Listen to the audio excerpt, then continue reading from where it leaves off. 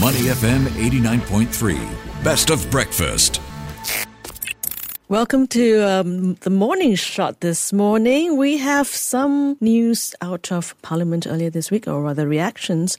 There was Environment Public Health Act.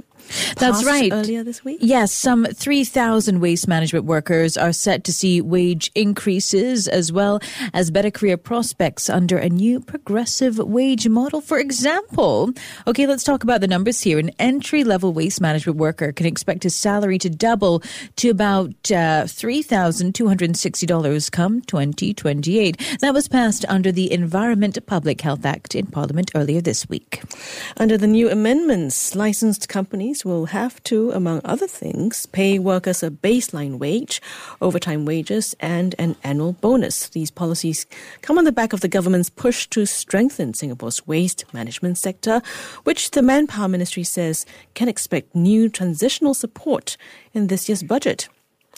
That's right. Also in the spotlight under the same bill is the high-rise litter, which has been a growing issue. Joining us to share his thoughts is Andrew Tay, EXCO member of the Waste Management and Recycling Association of Singapore. He's also head of business development at e-waste recycling company KGS. Good morning, Andrew. Welcome to the show. Good morning. Good morning. Thanks for having me. How are you doing, Andrew? Okay? I'm good.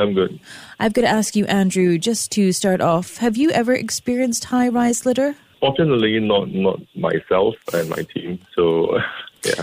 Well, I have to tell you, okay, before we start to talk about wages and high-rise litter, I used to live on the second floor. The first flat my husband and I owned was a flat in Marine Parade on the second floor, and I could no longer do my laundry there because whenever I would take my laundry in, it was either covered in cigarette ash or at some point, I think it was yogurt. I'm hoping it was yogurt. but my laundry would be covered in all kinds of food debris, banana peels and things like that. So I think high-rise litter is really an issue, especially when we live so closely together, right? Yeah. Okay, so let's get into some of the announcements that we saw when it comes to waste and what happened in Parliament this week. So under the new amendments, waste management companies are going to see their operating costs go up. This isn't because of high-rise litter. Can you tell us more about this, what this move means for consumers? Does that mean we're going to see not high-rise litter, but higher costs to consumers? Yeah, I mean, in essence, I believe you are referring to the progressive wage model. That's right. Yep. Yeah. So that in its essence is to bring up the industry, to attract more talent into the sector, to make sure that Singaporeans working in that sector has at least a baseline salary, and then it is set to progress as they upskill themselves. That's right. So, it's going to go up by about 8%, right? Right.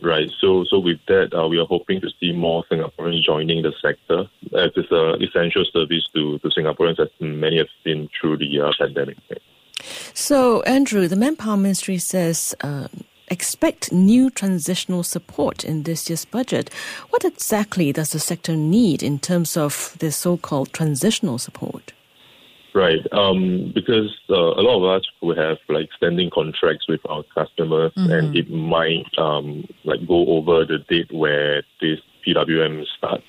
So the cost might increase without having revenue to cushion it. So that might be the kind of transitional support that government is giving, and also to help really companies to transit into this higher cost model, where they could have a chance to probably negotiate with the customers a bit more and see how we could all turn things around so that it's a win-win situation for all. Okay. So how long do you think we need when it comes to the transition period? It's hard to give a number to it, but probably a couple of years to get people used to it, and then get the news out there, especially to service buyers and also the workforce, that it is more attractive pay and to have the actual effect of getting more talents in. Also, under the amended bill, Andrew, about 3,000 Singaporeans and permanent residents working on the waste management sector will see pay rises over 6 years under the PWM. How significant is this? Yes, I mean, on the individual front, it is significant, especially kind of from the starting pay of about 1,000 over to 2,000. A couple $100 increase is quite a huge increase in terms of percentage points. That they will see higher take-back pay. And throughout their career ladder, as they increase in their skill set, go for the WSQ courses, they would have then the qualification to increase their pay as they move up the ranks.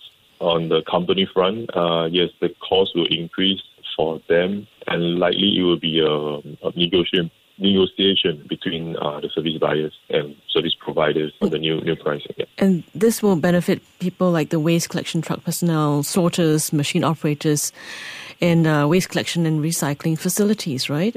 Yes, correct. I mean, this kind of work usually is more labor intensive and quite undesirable, as we can see, as we are getting feedback from companies that it's hard to hire people, especially Singaporeans. We're speaking with Andrew Tay, ex-co-member of the Waste Management and Recycling Association of Singapore.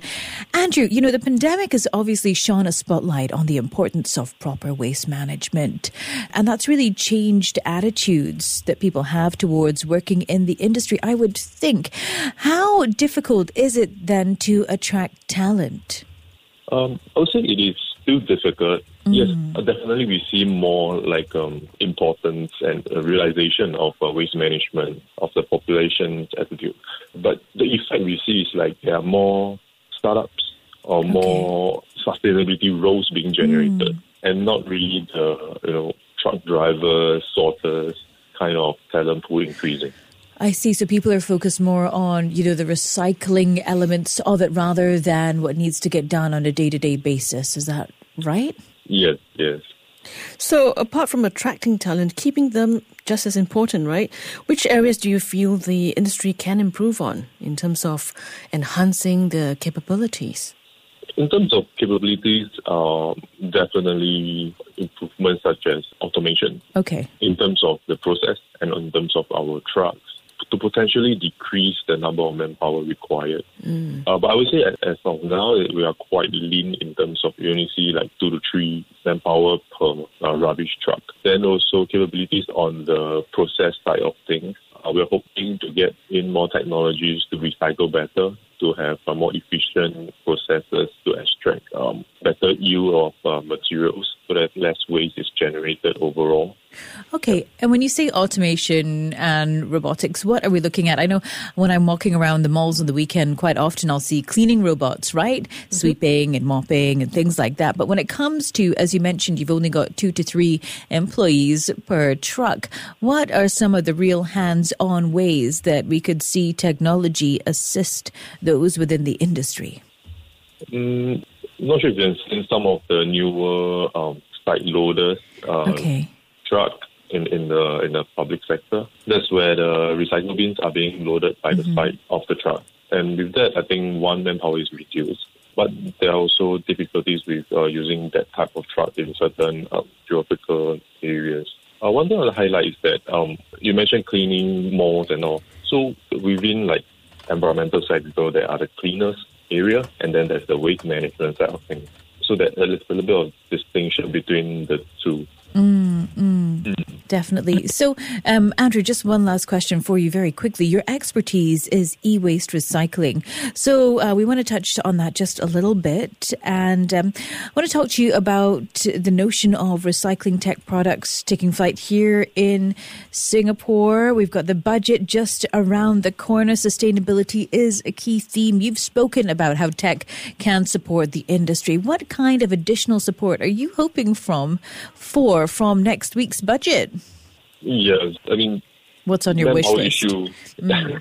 Manpower issue has always been the wish list of everyone in the waste sector. So to have maybe more leeway in terms of hiring, maybe even foreign talents, and how can we also make the sector more attractive to locals instead of only just increasing the pay. So what else? It's a lot of the perceived image of working in this sector. All right. Thank you very much, Andrew, for your perspectives. We've been speaking with Andrew Tay, ex-co member of the Waste Management and Recycling Association of Singapore. Thank you, you too. To listen to more great interviews, download our podcasts at moneyfm893.sg or download the SPH radio app available on Google Play or the App Store.